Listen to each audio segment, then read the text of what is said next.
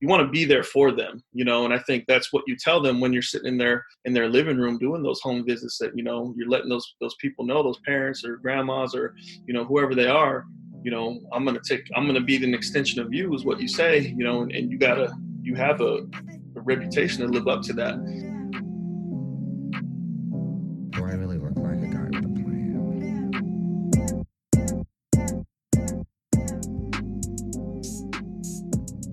Hey everybody, this is your host Alex Brown, and you are listening to Up Close in Personnel. This show is your one-stop shop for everything and anything related to the recruiting process, the evaluating process, scouting, player development, and team building in general. It has been awesome to interview and learn from some of the brightest minds in the game, and this week was no different. Jesse Ornelas, running back coach and recruiting coordinator with the University of Central Oklahoma, joined us to talk a little bit about Last Chance U, his personal journey in the coaching profession, and his current role at Central Oklahoma. Now, Jesse is huge on relationships and fostering genuine trust in the recruiting process, which is a big part of how we got connected when he was working at Independence Community College and Iowa Central Community College. But we also talk a lot on the evaluation process and all of the incredible players he's had a chance to be around as a coach. Some of those names include Jimmy G with the San Francisco 49ers, Tevin Coleman, and Rakeem Boyd. But before we kick off this episode, I want to encourage any new listeners to be sure to hit the subscribe button, rate the show, and share it with others. This show is for you and it's for the listeners. So please check out the official website, upcloseinpersonnel.com, where you can follow all the updates on the show, read my notes on each of the previous guests, and send in any and all of your questions. So thank you again for taking time out of your day to tune in. And with that, I'll bring in our guest, Jesse Ornelas. Just hit a button, Morty. Give me a beat. Oh, man. Okay. All right.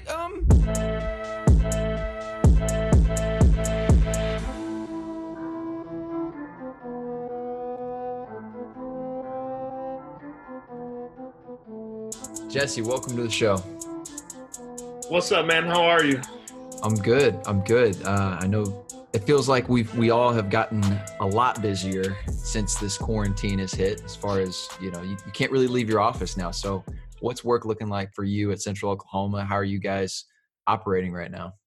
We're working from home. We're working from home like everybody else, and kind of using technology to kind of help us advance and kind of see where we can go with it. But yeah, you find yourself working a little bit more because you're always in your office, like you said. So, we're staying busy just like everybody else, but it's fun. No doubt. I really am excited to dive into everything that you've gone through in your story and your experiences from, working at the FCS level to JUCO. Now you're at the college level and you've coached a little high school ball. And I have never asked you about, your high school coaching experience, but before we dive into that, I really want to go ahead and just dive into these questions. And starting off, what makes somebody a good recruiter in your eyes? What makes somebody a good recruiter? I think a lot of it has to do with the genuine relationship that you can build with a recruit.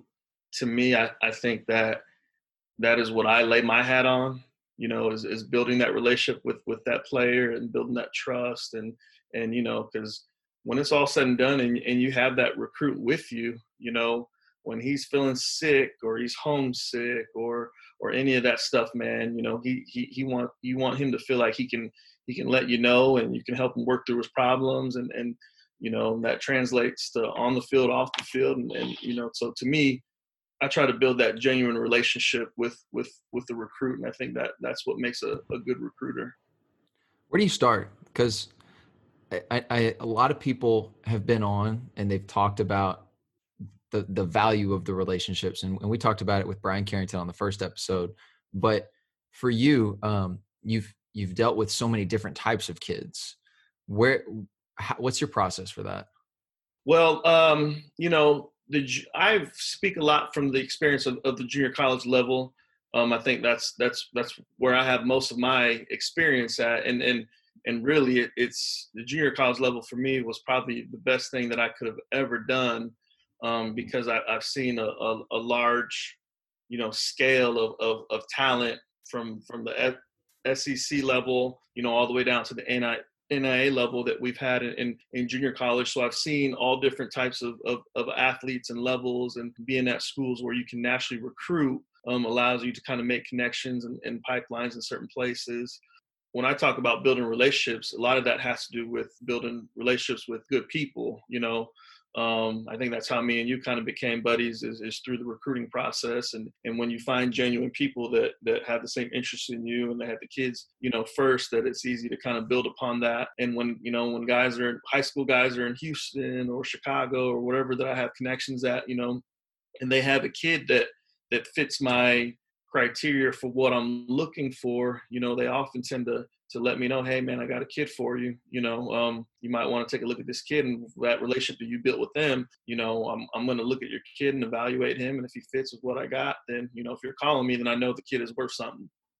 Yeah, and just to brag on Jesse, nobody did a better job of prospect sheets, updating us. As soon as they got somebody in the program when he was at Indy, I mean, I knew about it. When he was at Iowa Central, I knew about it. And I think that's such a underappreciated role, not just from JUCOs, but like high school coaches too. And we've talked about it a little bit. We had Joe Price on talking through that. But I think that was such a great experience for you because you got to hear all the questions that everybody asks. So has that helped you kind of pick and choose different things to incorporate now that you're recruiting and that you're going on the road? Yeah.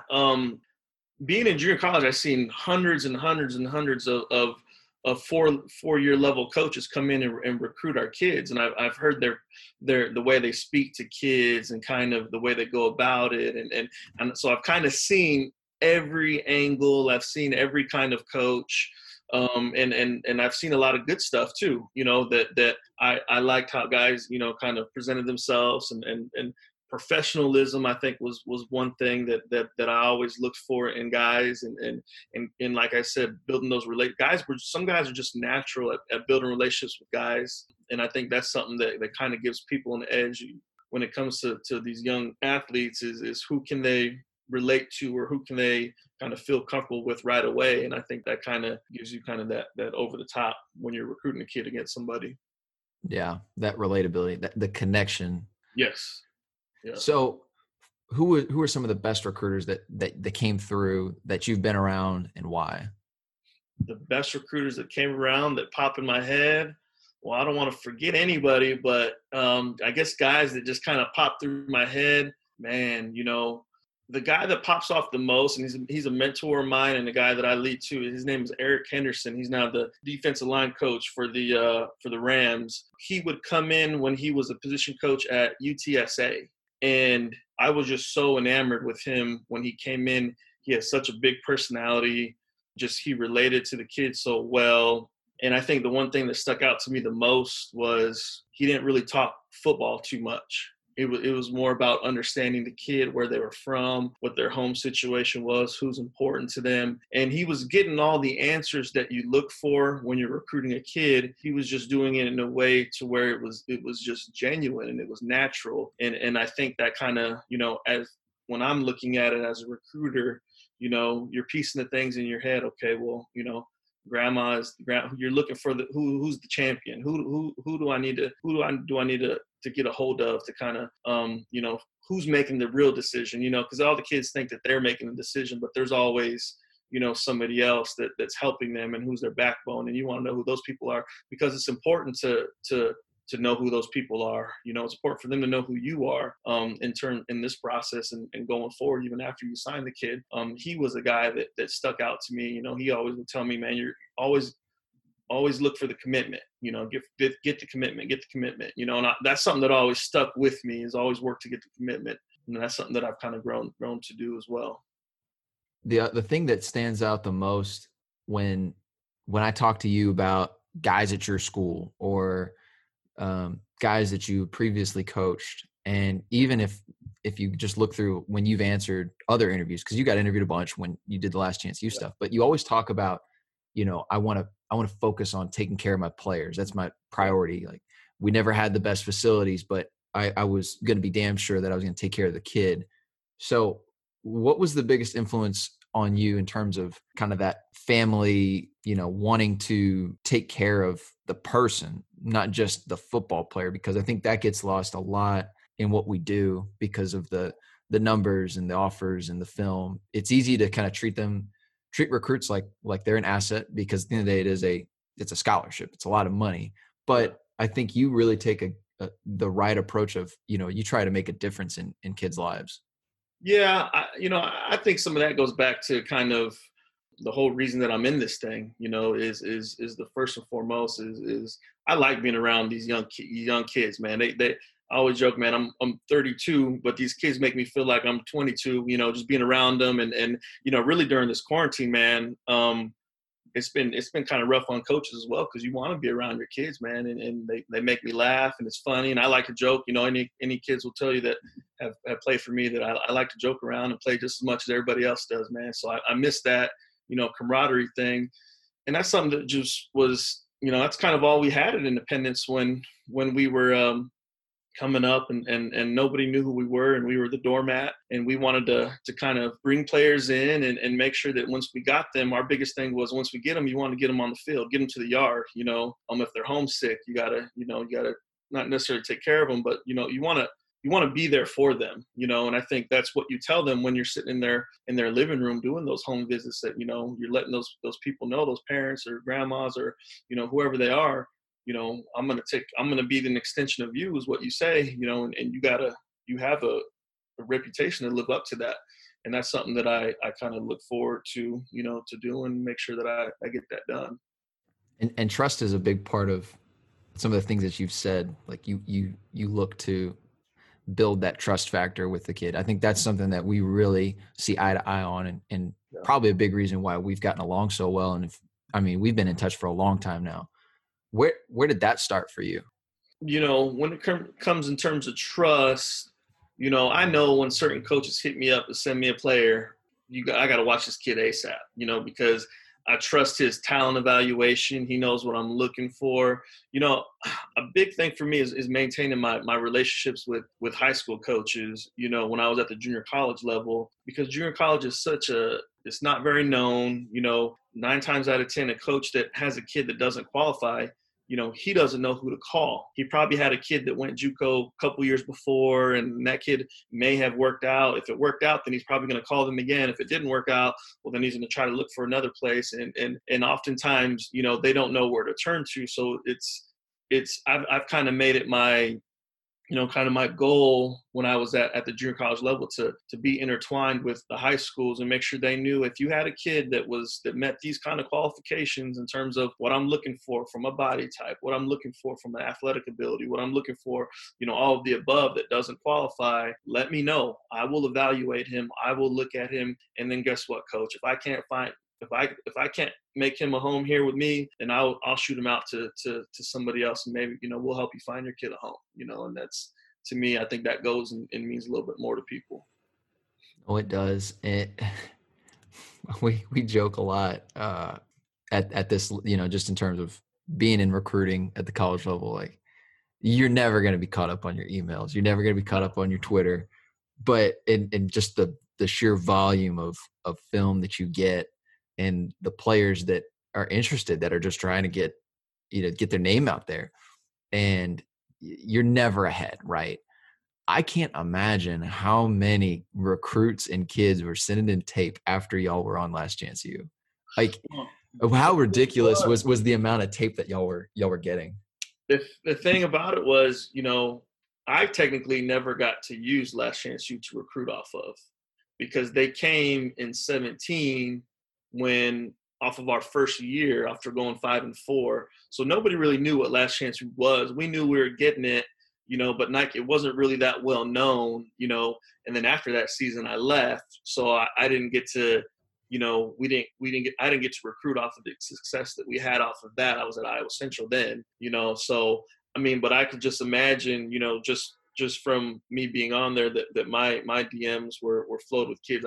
I could only imagine what kind of they were dealing with in terms of the volume of guys to watch, and it was nuts. So what is your process for learning and getting better? Because I know there's a big recruiting component, and that's something that you're passionate about, but you also want to be on the field, and that's really important to you. So what's your process for getting better?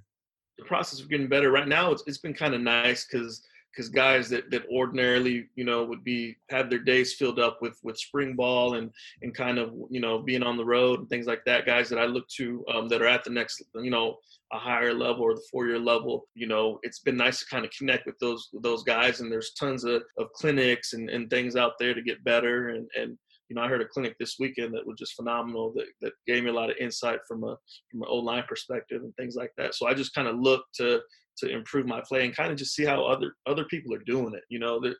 I think the game of football is, in my opinion, a very simple game. I think people tend to make it a little more complicated than it has to be. And, there's a lot of different factors out there that make the game unique, and you just want to see what other people are doing and how they've done this. And, there's a million ways to skin a cat, man. And it's kind of just what worked for you. And, one day I do want to be a coordinator of some kind on either side of the ball. And I kind of have my own little, playbook of things that I've seen that other guys have done and things like that. So, I just try to talk to people and watch videos and watch YouTube clip. I watch a lot of things on YouTube. I mean, why not? It's there for you. So that's kind of what I try to do to stay better.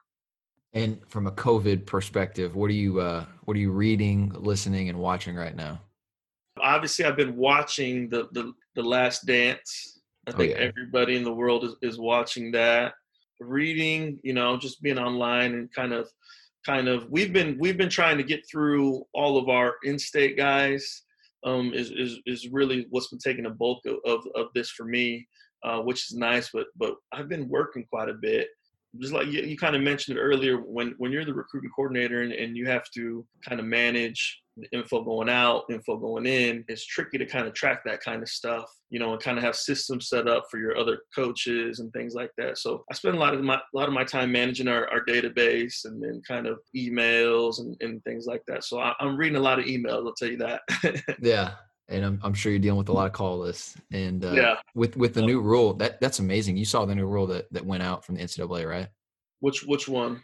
So now you can make unlimited calls through this COVID dead period. So that includes Zoom calls, that includes FaceTimes, regular calls. So really, really helps us out, because at the end of the day, these recruits are missing out on the biggest opportunity to learn what your place looks like, what Rice looks like, what the locker room feel is, what the campus feel. I mean, how difficult has that been for you guys in recruiting?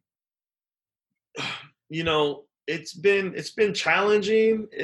We have good people that work at our university, that are willing to help us and do whatever we need to do. So we try to create videos through social media, is the one thing that hasn't really been regulated too much, in terms of putting videos out of your facilities. We just try to do stuff like that and just try to connect with these kids as best as possible in the ways that you're allowed to, Yeah. So as far as you, obviously, you've coached at a lot of different levels, and now you're a running backs coach. You got your own room, you're a recruiting coordinator, but what were the steps that you took to get there? Like, just walk us through kind of your journey in football. 'Cause I know you had a lot of ups, downs in between. And I mean, you really grinded to get to where you are right now. Yeah. Well, shoot, if I'm going to go way back, from south suburbs of Chicago, played high school football, was an all conference player in the little community that I was in. But for where I came from, we weren't very highly recruited. We had a really good high school team, went to the semifinals and the playoffs. Really, that was first time in school history. So we had a real good team. We just didn't have those prospects that people come and look for, when at the next level, you know what I mean? So kind of being an undersized team, you don't have a lot of traffic coming in, and a lot of guys that were coming in were NAIA guys or Division III guys or high academic guys. So I wasn't even really, highly really recruited at all, coming out of high school. And I was interested in doing business and other things. So then I decided, I'm not going to go to one of these, Division III, high money, high academic schools, because I really wasn't qualified to even do that. So I just decided to stay home and work on getting my business degree is what I really want to do initially. So playing college football wasn't in the cards for me. And then I started coaching high school football, and I always had an interest in recruiting. I mean, I was those kids that were looking at the Street and Smith books, when they were coming out back in the day, looking to see who signed who. That was always, looking on Rivals, kind of, it was just cool to know, what teams, who was signing where and all that. That was kind of what me and my friends were interested in. So I always had that sort of interest in recruiting. So then I was coaching high school football, and I got into the love of coaching the game. So I got to coach at a very young age, coaching high school football in Chicago. And then as I was going to a community school by where I'm from, it was time for me to transfer to a 4-year university. And one of the schools that I was looking at was Eastern Illinois, because some of my buddies from my hometown were there too. So I emailed some coaches there, and just like everybody else does, and say, hey, I'm trying to get my foot in the door. Can I come volunteer? Can I come be a fly on the wall?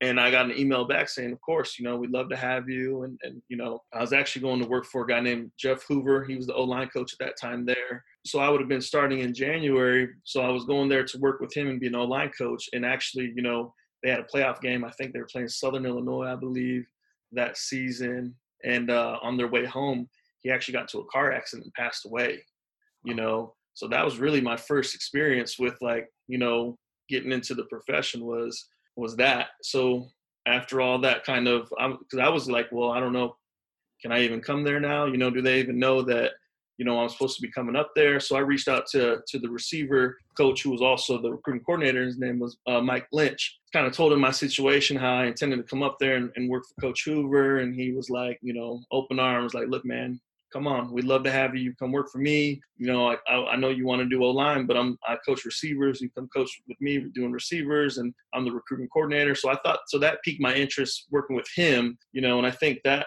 kind of developed me in terms of watching how he did things from a recruiting coordinator standpoint. I mean, just the professionalism and the attention to detail was something that I caught with him. But also he was amazing to me, where he would give me, he kind of gave me a lot of tasks and kind of let me, kind of figure things out on my own and get things done. And so that experience to me was just invaluable, that I look on all the time, and just grateful of that. And at that time, I was just, I was a student assistant, man. So I wasn't telling anybody what to do, or I was just, making copies, doing Colton Scout cards, that sort of thing. But, Jimmy Garoppolo was our quarterback that year. He was a true freshman. So I got to see NFL talent, which was something that I think was invaluable, because the most talent you can see, what I think of talent evaluation is how much talent you kind of store in your memory that helps you get an evaluation on a kid. You know what I mean? So if you're watching a kid and he may remind you of somebody you've seen in the past, that can kind of help you get a more accurate evaluation. But that doesn't happen all the time. It's just something that you use to kind of be a little more precise. Being there and being able to see Jimmy Garoppolo play as a true freshman was pretty cool, and something that I'm glad I was a part of. So then after I graduated, man, I kind of went back home to Chicago. Like before you go home to Chicago, at what point did you realize, because we've talked about Jimmy a couple of times, but we've never gotten in depth with it. When did you realize this guy could be an NFL starter? Well, to be honest with you, I don't know if I realized that, because I was so green and I was so, people don't understand that you gotta train your eye. You gotta train your eye for talent evaluation. You have to watch guys, and you have to watch guys, and you have to watch guys, and you have to really, really, really watch a lot of film to kind of train your eye. Well, I believe you do, to where you want it to be. So at that time, I think we were redshirting him for the first part of the season. And then I think halfway through the year, they pulled his shirt, and you see the fast release. I think the one thing that, people that know that I was there when he was there will ask me was, what, did you see anything different? The one thing I did notice was he knew what everybody's job was on the field, including the defense. And I think that to me was probably the one thing that you could probably say, oh, he's going to be special. I don't, I don't So know. just like that acumen for football. Yeah, just like he was just smart.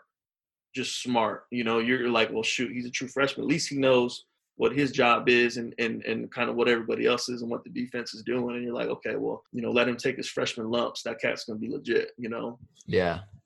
So then you moved back to Chicago. I moved back to Chicago, started coaching high school football again. And I'm from Oak Forest, Illinois, which is a south suburb. And, when I was there, I've been kind of lucky to kind of be around some talent. When I was there, Tevin Coleman was a senior. Wow. Who played at Indiana, and now he's playing he's actually playing with Jimmy Garoppolo. With Jimmy G, yeah. He was with the Falcons. So I actually got to be on staff. I was the sophomore defensive coordinator, and I was the varsity linebacker coach. And Tevin was a senior that year. So I got to see him in his senior year. So I got to see what elite talent, kind of looked like early, and so that kind of, I believe, kind of helped me because I've seen it with my own two eyes, what, kind of what an NFL dude, kind of looks like, how they run, kind of what they do in a game. And you just seen, you've seen that switch come on and you've seen different, I've seen that dude play in a high school game where he scored every which way you can score. He caught a touchdown, he ran a touchdown, he ran a punt back, he ran a kick return back, caught a pass, he ran one in. I seen all that in one game, Yeah. And I was just blown away, like, wow, and at that time he had big time offers too. So then how many more years high school wise when you made the transition to Independence the first time? I coached at another high school, and then I got a DC job at a startup high school with one of my high school buddies that I grew up with. He became a young head coach of a school that hadn't had football yet. And he's like, dude, I just got this job. He's first year teacher, like at a brand new school, and they let him be the head coach, he, real good dude I grew up with. And he's like, I just got this job, man, come be my DC.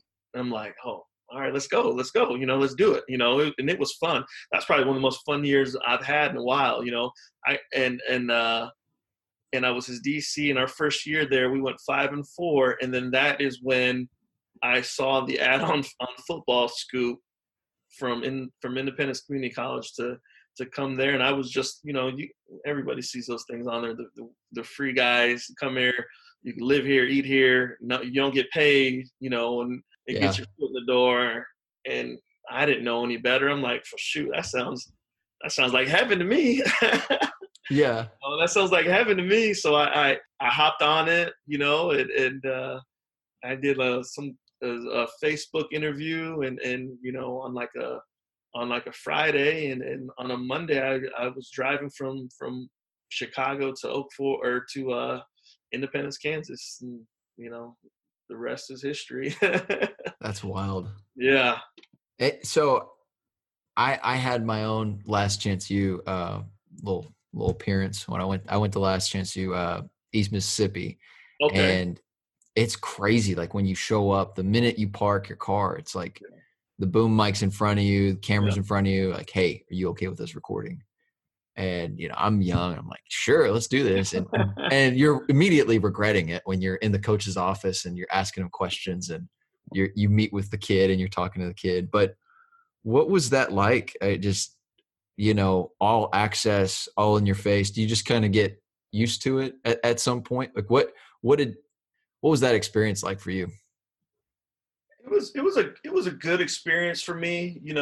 I'm glad I went through it. I'm glad that we were part of it.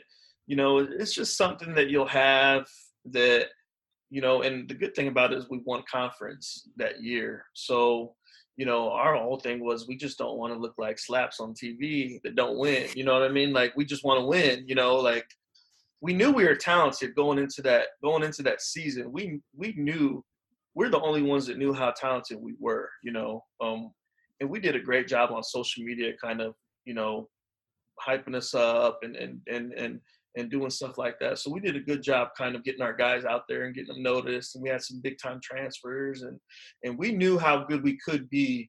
I think the thing that doesn't get talked about that year is I think that, you know, we had the right staff for that team, and we had the right gelling as a whole group, as a staff, and you know, that year was just, it was fun. You know, obviously we were winning, but just kind of going through that with those kids, and you know, it kind of brought everybody together. It brought the kids together. It brought us together.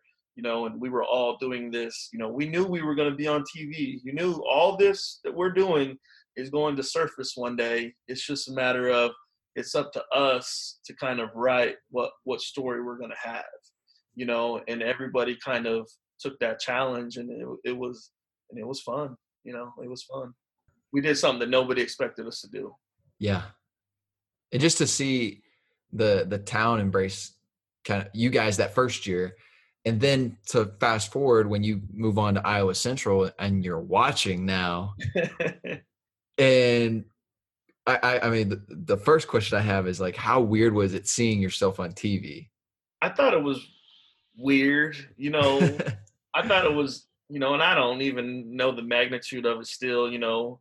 I thought I wanted to just do my job and try to be as professional as I can be. You know, you try to do that anyway, but you know, when you have, you know, I mean, it's a production when they come. You know, Yeah. it's, I don't know if people realize they're bringing semi trucks of equipment, you know, and they got guys on scooters with equipment. They got drones. They got camera set up over here, camera set up over there. They got speakers in the trees. You know, Wow. they got it's a production, man, and you know, you're trying to do your job and you're trying to practice out there on the field, and then you got 3 camera guys in the way, or you know, and you get used to it right away. It's just another obstacle that you got to get over, you know, if you want to be successful and you know, and win. What was it interesting to see which players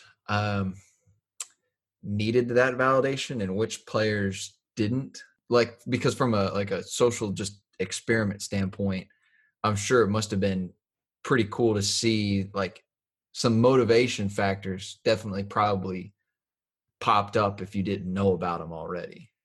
Yes. It was cool to kind of see, you know, kind of guys really, they wanted to prove themselves. You know, everybody in the whole program wanted to prove themselves, like, okay, well, this can be my opportunity to prove myself that I can do this. You know, whether you're a coach, whether you're a player, you know, it was everybody's goal was to kind of, you know, oh, this could be the reason that I get out of here, or whatever, you know, whatever it was. And there were some things too that you had kids acting out of character and things like that too, which is normal. You know, a lot of people don't know how to handle, you know, that kind of thing. And I think we did a good job as a staff of just keeping everybody grounded, and the winning was a big thing for us, was the winning. You know, we wanted to keep winning. We knew we were good, but nobody else wanted to believe it, you know, and nobody else but us wanted to believe it. And the only thing that we could do was go out there and prove it to everybody. It was crazy the amount of talent, because like, you know, I would call you about, you know, Slim, or I'd call you about Rakeem. And then as I'm watching their film, I'm like, who is that guy? And then I'm calling you back the next week. So I'm sure you probably inundated by just phone calls. But with a guy like Rakeem Boyd, who was a bounce back, what do you think allowed him to be able to, because I know initially it was a bit of a struggle, like what allowed him to overcome those initial struggles and wind up getting that opportunity to go to Arkansas? Initially, I think that when he got there, it was a transition for him. Like it was a transition for me going from Chicago to pulling up, you know, to Independence, Kansas, to the corner store, we call it, right there. And there's a sign that says Independence Community College, turn right. And then you go down into, you know, a hill, and then there it is. It's Independent, you know, there's the field and the school and all that stuff. And when I'll never forget it, you know, just driving up to that sign. And I promise you, in my head, I thought, what am I doing? What am I doing? You know? And then I showed up like in the middle of the night too, you know? And I was like, there's what am I doing, dude? Like, what are you, you're in Chicago, like, what are you doing? You know? And that's what everybody gets. The kids that have the best time adjusting are the the kids that come from small towns, you know, little country small towns, those guys are do okay. But your big city kids and things like that, there's an adjustment period. So, you know, kind of him being from Houston, it was coming from Texas A&M. I mean, this was the last place on earth that he wanted to be, you know, and so there was an adjustment period. But, you know, how I try to fix everything is through competition. So, you know, meaning, you know, if guys don't want to do what they're supposed to do or whatever, you can fix that by having a strong group, you know, having a strong position group, because then that allows that you can't afford to do that, because you take a day off and this cat decides that he wants to come and be the guy, then guess what? Now he's the guy. Now you're going to wait for your turn again, you know, and that happened a lot. You know, that happens a lot at Independence Community College. That was the thing that I think really drove that place and still drives that place is competition, you know, per position. I mean, you gotta come to work every day, because you might not get back on the field if you don't.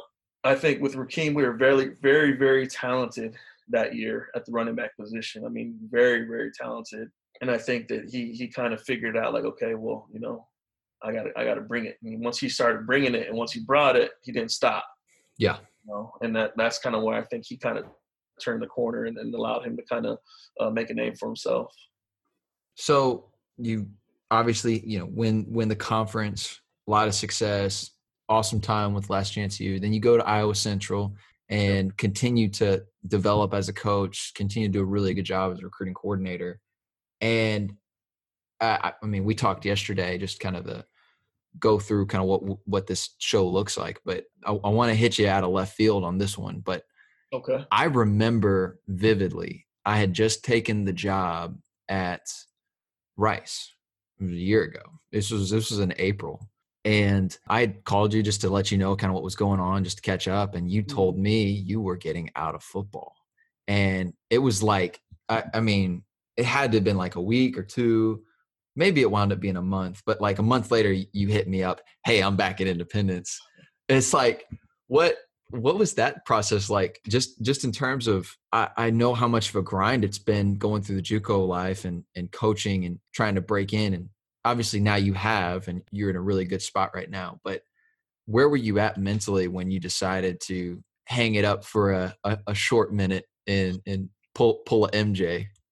Well, I was at Iowa Central. We went there. We did really well.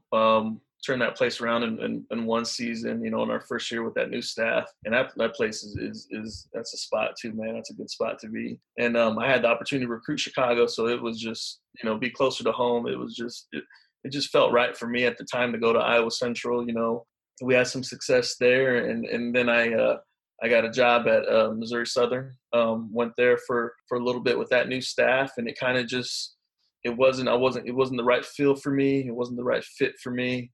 It just wasn't what I was looking for at that time, or what I thought I needed, and things like that. So, you know, I decided to kind of move back to Chicago and kind of, you know, figure out the next chapter of my life, you know. And then I do that, and then I'm sitting at home and I'm like, well, I got to be recruiting. That's just what I do. That's, you know, that's what I love to do, you know. And me having some junior college experience, you know, allowed me to kind of make some calls and reach out to some people. And I actually ended up going to Garden City for that spring. I don't know if people know that. Yeah. So I was actually at Garden City with that new staff for that springtime. And I was there, you know, cause then it went to, well, how do you get a job? You know, whenever, you know, everybody tells me, well, you know, you're not gonna get a job if you don't have a job, you know? Yep. So I ended up, you know, so this is with Coach Minnick. Yeah. Yeah. Which was a great guy. I mean, really, really great guy, Chicago guy as well. So we clicked pretty good, and I went there on, you know, I went there again as a live in the dorms, monitor, you know, so I'm back to where I started essentially. So then kind of when I went through that spring, and then when Coach Harris got the head job at Independence, then there was kind of some rumblings of would I be interested in going back there.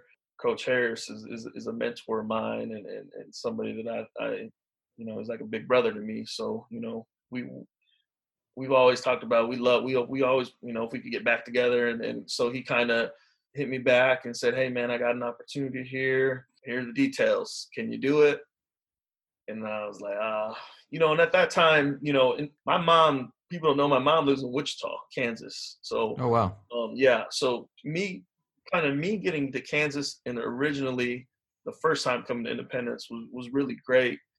Just to kind of be around her again, because I grew up in Chicago and she's in Kansas, so I wasn't with her for a couple of years, quite some time. So then me being able to be closer, she was coming to my games, she was coming to see me. I was recruiting Wichita, so it was a beautiful situation. So I think kind of all that added up for me to kind of head back to Independence and try to help Kiyoshi on his journey and kind of see if we could do something again, kind of do it again. And that year, this past season that we just had was incredible also. It was similar to what we had done in 2017, and kind of it felt good. It's really cool to hear about your mom too, about that opportunity. So was that a little bit of a refresher during the grind of living in the dorms, still being able to see mom and all that? Oh, absolutely. She would come up and bring coolers of food for us. And when we had our games on Saturday, Wichita's a 2-hour drive. So her and my sisters would come to the games and bring food, because they knew Sundays we were going to be in the office, so we were going to be game planning.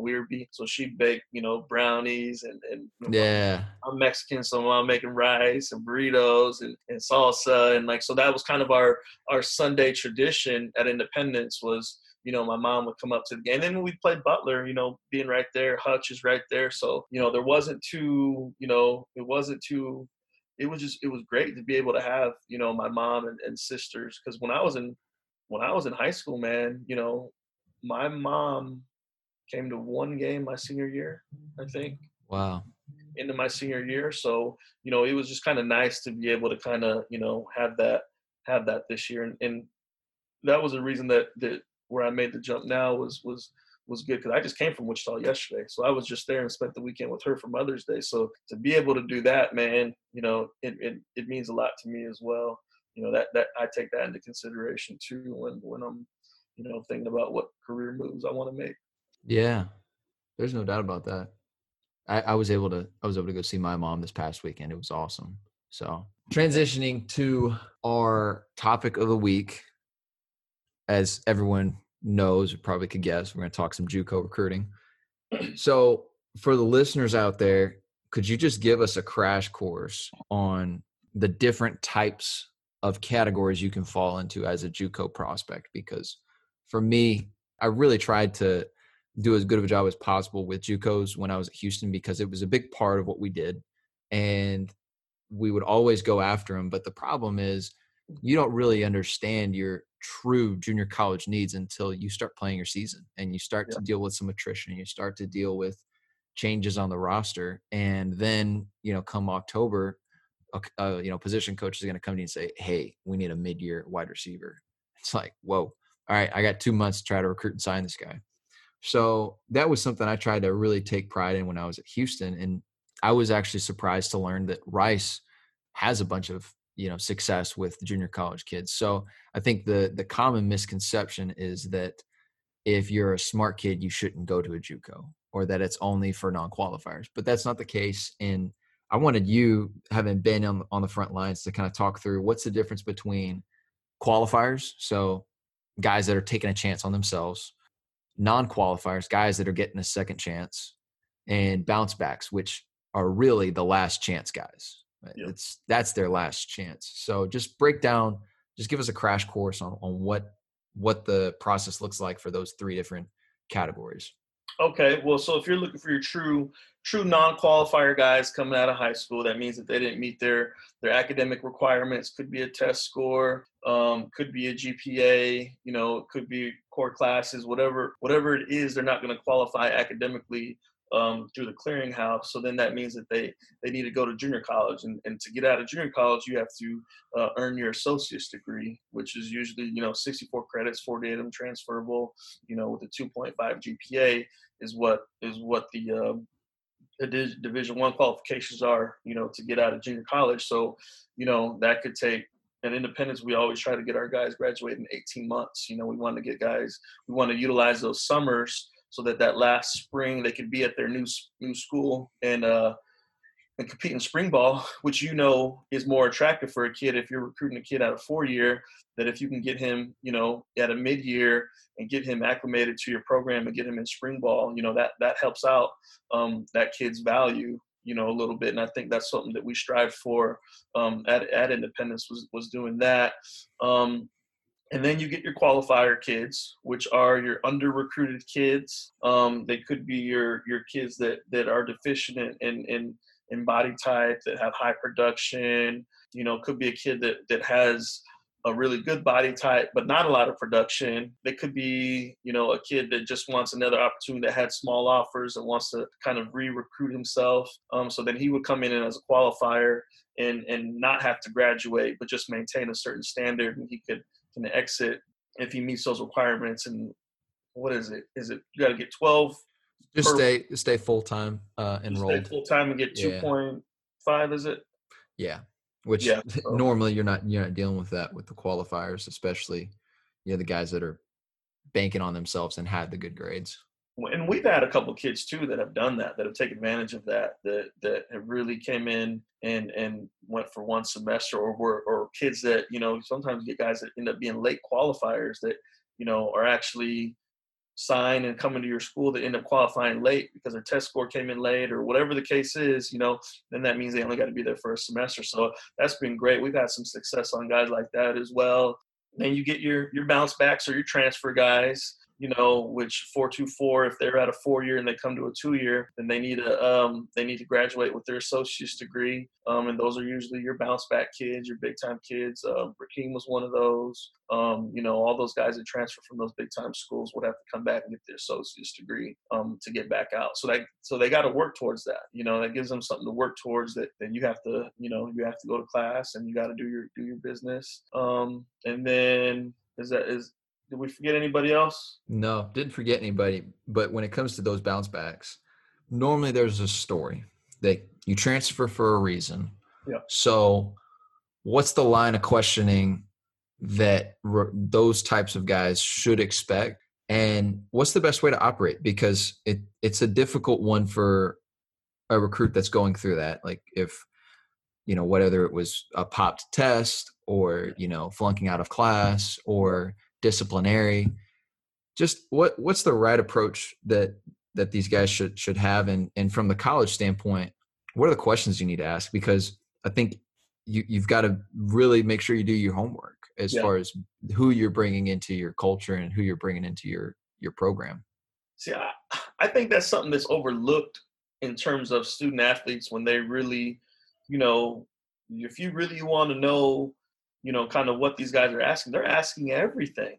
They are asking everything. They're putting their jobs on the line for signing guys, and they need to know everything about you. They want to know how many drug tests have you popped. They want to know what your injury history is. They want to know what your home life is. They want to know what your current coach's opinion are of you. They want to know what your high school coach's opinions are of you, because there's instances where things happen and things just don't work out, or it's not the right fit, or kind of there's tons of things that happen. The best thing that if you're recruiting a kid that's a bounce back is you just got to know everything. You got to know everything about the kid, and dot your I's and cross your T's, and just understand that I'm going to ask you everything. I want to know everything, and you learn a lot about the kids through that process too. You can tell when the kid's not being fully honest with you. And I always say, I'm going to call your position coach. What's he going to tell me about you? Not what you think about you. What do you think he's going to say about you? And it's kind of, you carry the pause, and they're like, well, do I tell them what I want them to hear? Or do I tell them what I think the guy's actually going to say? And that right then and there tells you a little bit about the kid. Well, coach, he's probably going to tell you that, I was late to a couple meetings and I and okay, well, why were you late for those meetings?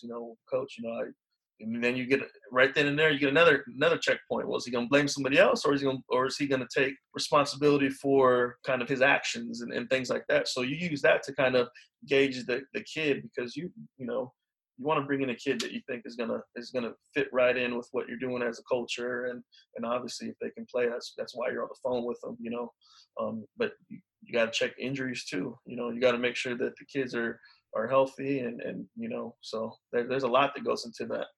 that victim mentality that it's somebody else's fault. How do you, a lot of times it's obvious, but how do you uncover that, and what are some red flags that you kind of look for and look to avoid? Well, there, you have a set of standards that you talk about as your recruiting philosophy on what you're looking for in guys, and you just kind of stay for those guidelines. But I think the biggest thing, everybody makes mistakes. You know what I mean? I've made mistakes, tons of mistakes, and everybody has. And I'm the biggest thing I think I loved about junior college was getting kids that needed another opportunity, and seeing them figure it out, seeing the light come on. And we had a kid at Indy that I talk about all the time that kind of came in with a with a GED, and he graduated in 18 months to one of the most prestigious, with a scholarship to one of the most prestigious universities in the country. And I don't know if people really understand that, like these kids are coming from, the most impoverished areas with horrible situations, home lives, and they're just looking for a way out, looking for, an opportunity. And when you get a kid like that was down and counted out and kind of been through the mill of things, and you get a kid and all he needs is an opportunity, and all he needs is a weight room, and all he needs is a practice field, and all he needs is his academics right there. And the kid is going to class, and he's going to weights, and he's practicing hard. I mean, there's no telling what the kid could do, and I think that's what drives you every day when you're a junior college coach is that kind of that deal right there. Would you say the ability to respond to and overcome adversity is the number one attribute of the guys that make it out? Absolutely. If you're not tough, you're not going to make it at junior college. You're not going to make it because it's not fun. It's not fun, but it's necessary. It's necessary, and I don't mean it's not fun as in they're bad places. I mean the competition is elite. The towns that you're in are often not big robust towns that have all the eating and all that. You got a corner store, you got a Taco Bell, McDonald's, but I think that's what builds the camaraderie in the kids, and the coaches is, some of the funnest times I've had were, sitting on our back patio at Independence, Kansas with some of our coaches just after a long day where you get done at 11 or midnight and you got to be back up at 5, but you're just sitting there kind of relaxing like, oh, this is nice. We had a full day work. Let's get ready and do it again, man. And the kids will tell you too, you see kids tweet all the time. I miss my JUCO brothers. I miss, all that stuff. You see that all the time. And we tell them that, you guys better cherish this. You better cherish this while you're here with this JUCO experience. Cause I think, and I do too, man. I wear it as like a badge of honor. You know what I mean? Being through the JUCO experience. They call it the JUCO struggle. And it's not always the easiest for coaches as well. But coaches get an opportunity to make it through too, and that's their opportunity to get to a higher level because you're meeting guys that come in and recruit your schools, and people are kind of seeing your ability to recruit as well. And you're on the road. You're getting. I mean, I say it all the time, man. If you're a young coach, you need to go coach junior college. If that'll tell you that you want to do this for the rest of your life, and that'll prepare you, kind of for what everything you're doing, because there are no GAs, there are no you're doing everything, as a position coach, you're doing everything, and I kind of wear that as a badge of honor too, just like the kids do, being a JUCO guy. You can really tell who loves the game. Absolutely. What are the big misconceptions? Because I mean, most of the time you associate junior college with the last chance mindset, but what do you feel like are some things that the common football fan just would have no idea about? For one, I don't think people understand. The biggest thing is I don't know if people understand how talented the junior college level is. That's first and foremost. Junior college is talented. I mean, you could go on a game, or you can go any given day, but on a Coffeyville Independence rivalry and see, upwards of, 15 to 20 Division I prospects there. or Gulf Coast. I mean, Well, the exactly. Kansas and Mississippi jukes are It ridiculous. loaded, and all of them are have their own special, ways that you recruit. At this, like now, I'm learning. You recruit all the junior colleges because they all offer something, and they all have a little bit something different in their own way. I think the talent level people don't understand is really really really really elite up there. I mean, you're watching just natural guys that just can run and roll and tackle and make plays, and it's a beauty, man. It's a beauty. They seem to think that guys, are bad kids, or obviously they're there with you for a reason, but they're just, oftentimes kids that just need another opportunity, that things didn't work out, or may have had, an injury issue early that got them rushed out the door, that now they're fully healed, and you give them another opportunity to kind of bring their name back and go get back to who you were, and things like that. So but I think something that we've always done was every place that I've been at was had a good grasp on the discipline part of the junior college aspect, because everybody wants structure. Everybody does better with structure. Everybody needs it, and I think we did a good job with it in terms of holding guys accountable and things like that. So I didn't really, the misconceptions that people have are so far off that it's crazy. And then the whole academic part of it, you got to get your associate's degree. You have to graduate with your AA degree to leave there, if you're a non-qualifier or a transfer. And it takes some work, and it takes some commitment. And oftentimes I don't think kids get enough recognition for that.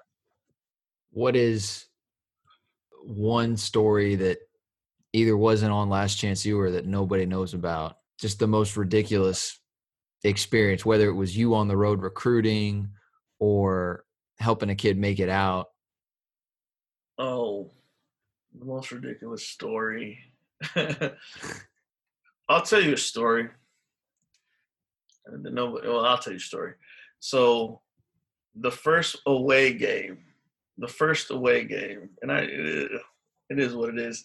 We were having problems with our printer, so I'm printing out Coach Brown's his play calling sheet, and so we were printing it out right before the game, and we were having printer issues, and we're loading up for the game, So it was my job to, once I got it, I had to format in Excel and clean it up and color code it and kind of all these things for his play call sheet.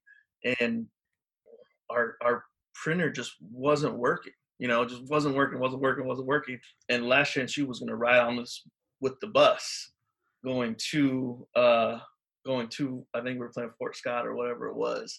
And and I got left. Left there because I was working on the printer, and I was like, "Oh man, I'm gonna look like such a slap when when they drive by." So the bus actually runs by, and I'm running out of the office, with the play call sheet. But luckily, I had Coach Brown's vehicle, so I ended up just driving there. Fort Scott was like a under an hour drive. So that was something I thought was funny that I'm glad wasn't on there.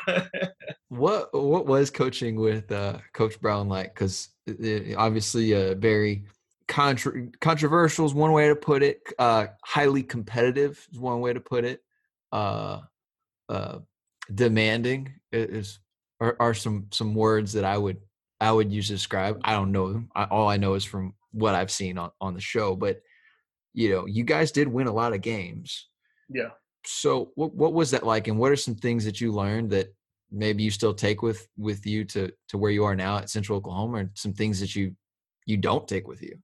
I enjoyed working for Coach Brown. You had to bring it every day. You had to bring it when you opened up your eyeballs. You had to bring it, and oftentimes when you opened up the eyeballs, it was early. So you were bringing it all day long. All day long. We were working. 5 a.m. to midnight days. Working all day long. But you were getting success. You were winning games. So that's kind of what we had to do to ensure that we were going to win. So I enjoyed it.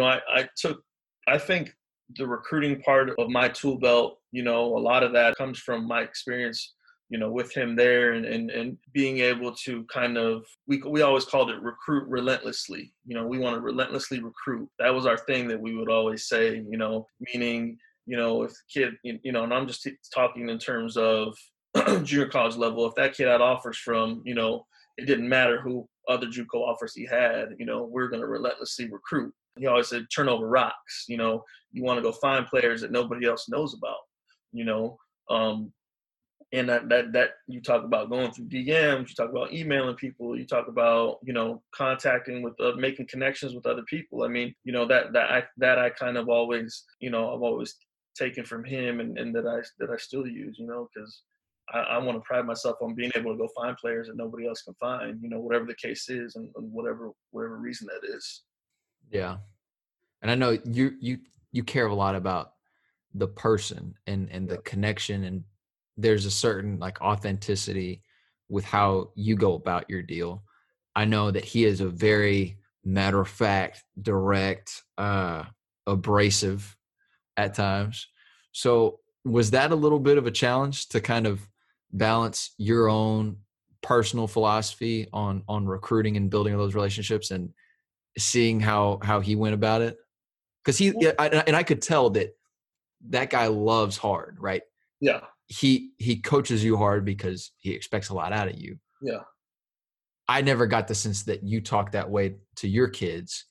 But at the end of the day, you are coaching, under his program. So like, how was it balancing that? I always tell people that it's hard to comment, or not comment. It's hard to judge another head coach's decisions or actions. I've never been a head coach. Yeah. I've never worn that hat. I don't know. I would always tell Kiyoshi all the time, like, man, I don't want to be a head coach. Like the things that you got to go through with, the politics of it, and kind of, that's one thing about Kiyoshi. I always loved it. He's one of the most hardest working people I've ever been around. And he does the things with you, right with you. So that was one thing I took from him. I mean, I took things from everybody that I worked with when I was with, Coach Brown. I took that relentlessly recruiting. It's your fault if you get beat on a recruit. You know what I mean? And what could you have done better? What did you not do? That's kind of what I took from him. And Kiyoshi, you take that hard work mentality that, you're putting your hard hat on every day, and we're going to work, and it doesn't matter. We're all doing it. Get up, let's go. And then when I was with Jesse Montalto from Iowa Central, he was one of the most organized. He knew what he wanted to do. He knew his vision on what he wanted to do. And he's one of the best offensive minds I've ever came across. I mean, I don't think he gets enough credit for that, in terms of what he does offensively with, when he has a lot of talent, and when he has, what he's done at Ellsworth, when he was at Ellsworth was, nobody talks about that, but I think those are, winning at that place with their situations there, man. He did a lot there. And then even with my short time with at Missouri Southern, I took some of the talent evaluation stuff that we came up with there. I take a lot of that stuff with me too, as far as just being able to evaluate talent on film. What are you seeing? What are you looking at? Making sure you're looking at the right stuff while you're watching the kids film. What are you noticing? Because when you're watching the kids film, you're just not watching one person. You're watching everything. You're watching the kids around them. You're looking at the competition level they're going against. You're looking at, the angles that kids are taking. I mean, he may look like he's running away from a kid, but what's that kid's angle? How many strides is he taking per 5 yards? You want to try to get how long does it take him to, if he's on the ground, Coach Donnerson from Independence taught me this. If you got a kid, you want to kind of, it's all estimation. Everything's estimation, but you want to be able to have the closest estimation that you can to get a proper evaluation. He always talk about, if you don't know how tall a kid is, see how long it takes him to get off the ground after he makes a play. And I was like, really? He's like, yeah, watch. Like, look, that kid took a long time to get up. He's 6'3", 6'4". You know what I mean? Look at that kid. He popped right up. He's 6'1". I'm like, okay. It kind of hit me like, okay, that makes sense. So just kind of little tidbits that I took from, from everybody and kind of put them in my tool belt kit. And we'd always wait to see if the kid, how many strides does it take him across, 5 yards. And you kind of come up with an estimation on what you think, speed is. And you got to take into consideration the length of the legs, you know what I mean? And kind of how they're rolling. Stride length times stride frequency. Look at everything, man. You got to look at everything. So that's something that I learned in junior college that, has helped me. 2 strides every 5, right? Yes, sir. Yes, sir. So for JUCO kids, and really recruits too should still listen to this, that they're in high school too, because every college coach, if they're doing their homework right, when they reach out to you, one, the first time that they message you, they're not going to ask for your film because clearly they've probably already seen it.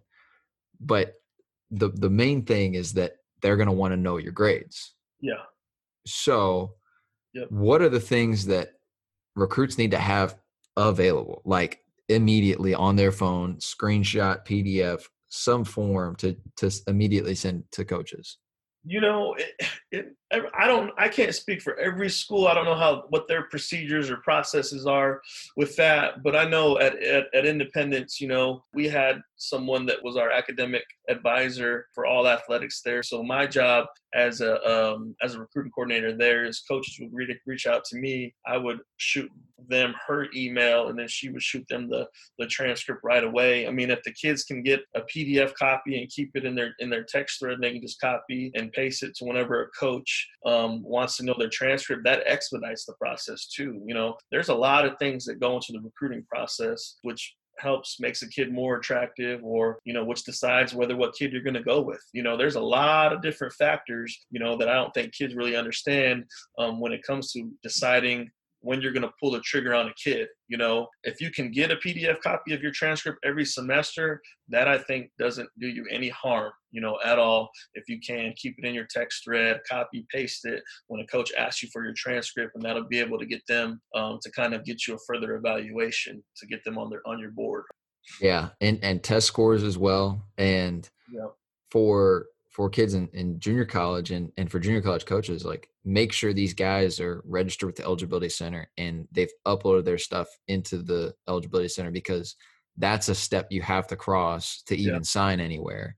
And it really keeps everything in one spot, so you don't have coaches asking you constantly, hey, do you have his high school transcript? Hey, what was his high school test score? Because for us at Rice, some of our best players are junior college guys. Blaze Aldridge, who was 5th in TFLs this past year, and Bradley Rosner, who was one of our leading receivers, and both junior college guys. You talked about Ellsworth. We had Naeem Smith from there, and he's our starting safety. Adam Scher from Butler, and we just signed TJ McMahon from Cerritos. So for us at Rice, the academics are important, and there are plenty of guys that go JUCO that are smart enough to get into school here. It's just a matter of getting that information: the high school transcript, the high school test scores, the junior college transcript. Jesse, this was awesome stuff. Where can everybody find you on Twitter, on social media? On Twitter, my Twitter handle is... It's legendary. It's legendary. Wait for it. I don't know the story behind that, man. Because Coach Brown would always get mad at my Twitter handle all the time. He'd always tell me, change it. And I always be like, all right, I'll change it. I think one time I did change it for like a week, and then I changed it back. I'm like, no, I didn't like it, But the story behind that is The Godfather is my favorite movie. That's my favorite movie, of all time. And so before I was into coaching, that was my Twitter handle. And so then when I got into coaching, everybody's telling me, well, you got to change it to Coach Ornelas FB coach, or Coach Ornelas at Indy, or whatever it was. I'm like, well, to me, your Twitter handle is like your gamer tag. You know what I mean? Like, oh yeah. That's what that's what's going to, I want people to know that's a unique thing. You know what I mean? And so, I just kind of left it and it is what it is now. People like it. I mean, it's funny, I guess. It's so you can follow me at the Godfather _O. That's my Twitter. So let me know if you need anything. I gotcha. And before we let everybody go, what's one thing you would tell players, parents, and coaches? I would tell parents, players, and coaches, just trust the process. Only thing that you can do is have your ducks in a row. If you're a player, make sure you have your ducks in a row. Make sure your film is tight. Make sure your academics are tight. Make sure that you have good people that can speak on your behalf in a positive way. If you're a parent, don't be afraid to ask those recruiters the hard questions. Talk money with them. Ask them. Kind of, don't be afraid to ask them questions, because that allows everybody to be transparent and to coaches.